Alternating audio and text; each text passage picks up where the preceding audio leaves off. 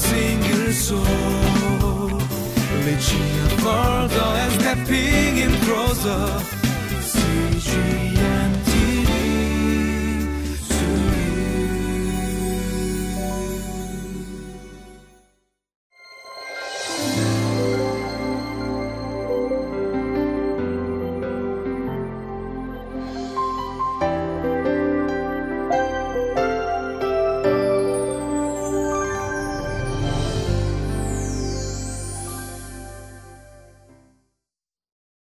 Hi, my name is Mike, and I'm so glad that you can join us here at Living Life. You know, when it comes to destruction, I'll never forget when we took our youth ministry from Chicago down to New Orleans to help the victims who've been terrorized by Hurricane Katrina. And so it was a massive hurricane that struck the southern part of Louisiana. And so because there were many people who not only lost their homes and their livelihood, but many lives were lost as well. And so when we went down there, we partnered with Habitat for Humanity. And so we helped to build homes for the people so that they can have a place to live. And you know, as we had some chance to have on our own to look around the city and to pray for it, I remember we were walking down the streets of the lower 9th Ward that was hit hardest by Hurricane Katrina. And it became basically a ghost town. Very few people had come back to live there, and just seeing everything just completely torn apart. And then even seeing like an abandoned boat hanging on top of a street sign. And so that was how much destruction and how powerful Hurricane Katrina was. And as we look in this passage in Revelation, we'll see the destruction that is being described for us in this chapter as we study it together.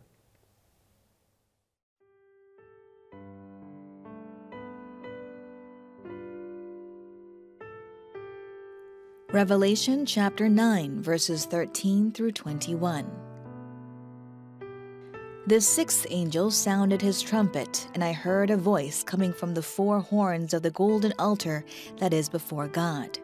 It said to the sixth angel who had the trumpet, "Release the four angels who are bound at the great river Euphrates."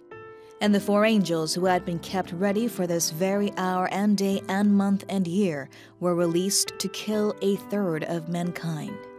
The number of the mounted troops was twice 10,000 times 10,000. I heard their number. The horses and riders I saw in my vision looked like this. Their breastplates were fiery red, dark blue, and yellow as sulfur. The heads of the horses resembled the heads of lions, and out of their mouths came fire, smoke, and sulfur. 1/3 of mankind was killed by the 3 plagues of fire, smoke, and sulfur that came out of their mouths. The power of the horses was in their mouths and in their tails, for their tails were like snakes, having heads with which they inflict injury. The rest of mankind who were not killed by these plagues still did not repent of the work of their hands. They did not stop worshiping demons and idols of gold, silver, bronze, stone, and wood, idols that cannot see or hear or walk. Nor did they repent of their murders, their magic arts, their sexual immorality, or their thefts. And so as we look at the second half of chapter 9 in Revelation, we see the impending judgment that God brings about as he's spoken to the disciple John. And so many of us, when we may not have a clue of how frightening God can be and how his judgment can really be harsh and what he can unleash upon his people and to what magnitude or what it may look like. But the Bible is clear that, you know, for us as Christians who are living under the grace of God, we should not be afraid of God's judgment. It's not some sort of fairy tale, but that God is capable of doing these things, but he chooses not to for our sakes. And so in this passage, we see that an angel is being used to be an instrument of God's destruction.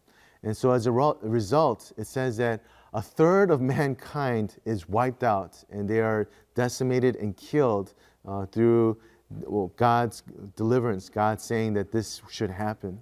And so if you can imagine all these people being put to death, and it happened with an army of 200 million soldiers. And so they come and they conquer and they kill a third of all of humanity, of the human race. So just seeing 200 million soldiers must have been a sight to behold. And so we have to remember that God's dealing are not accidental, but they are all planned. And so He has a purpose behind what He is doing. And so there's a precise time and moment for everything that He does. And when it comes to sin, just because we may not face immediate consequences doesn't mean that we've gotten away with that sin, with that act.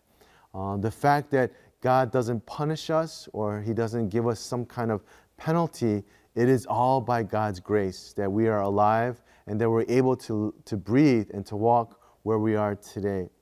So God, what He's doing is, in fact, He's giving us an opportunity to repent.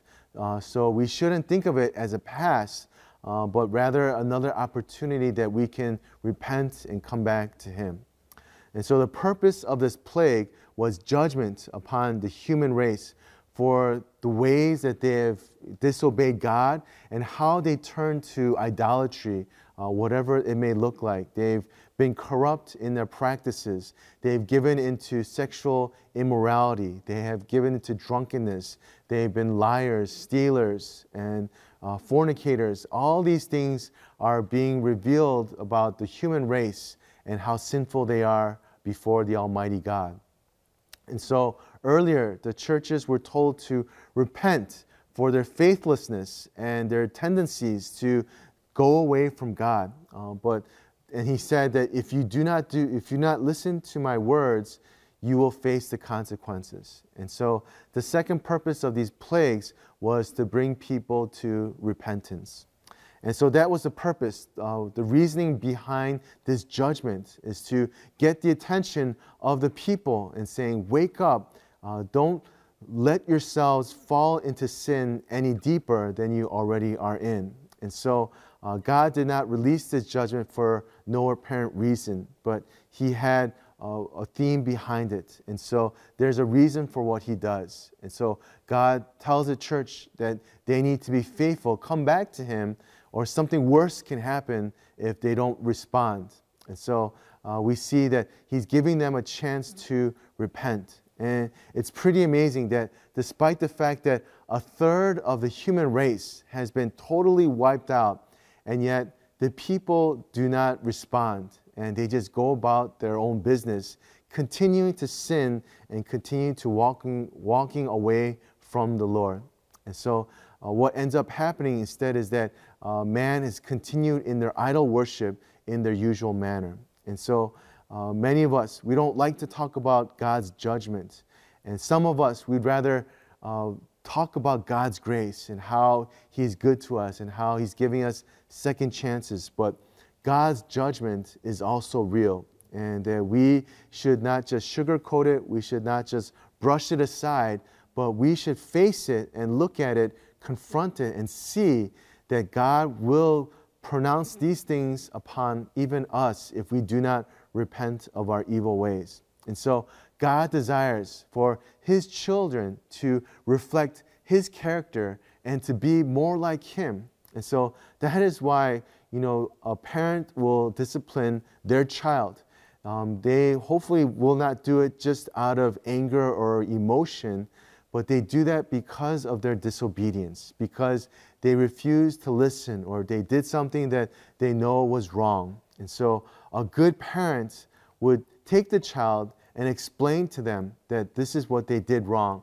And hopefully the child will respond by not reenacting that and doing it again, because that will break the heart of the parent. And so as we look at this chapter, as we see how chapter 9 ends, we see what is being unleashed, but it should also give us an opportunity to come back to Him.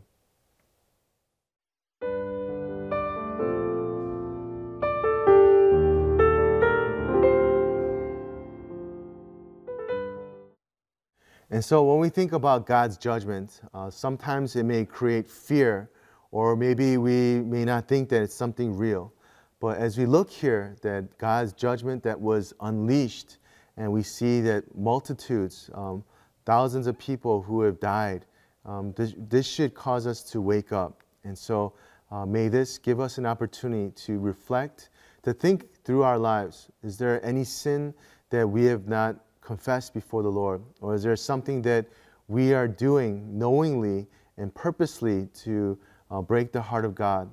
And if we are, may this give us a chance to turn around, to turn back from it and say, God, forgive me.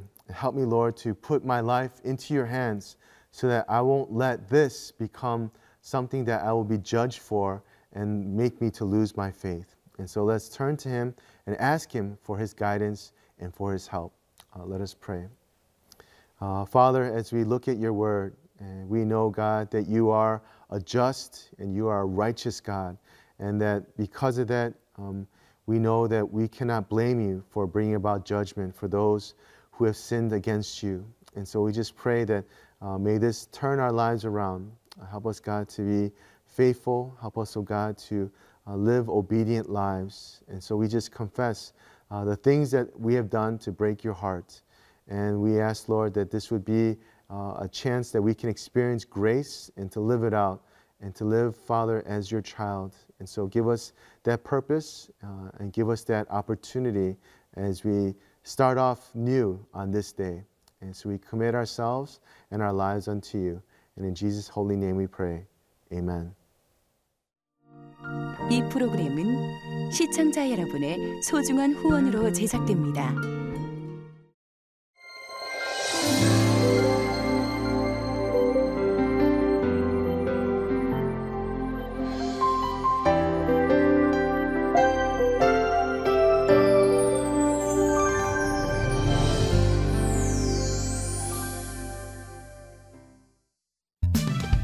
For a single soul, reaching further and stepping in closer.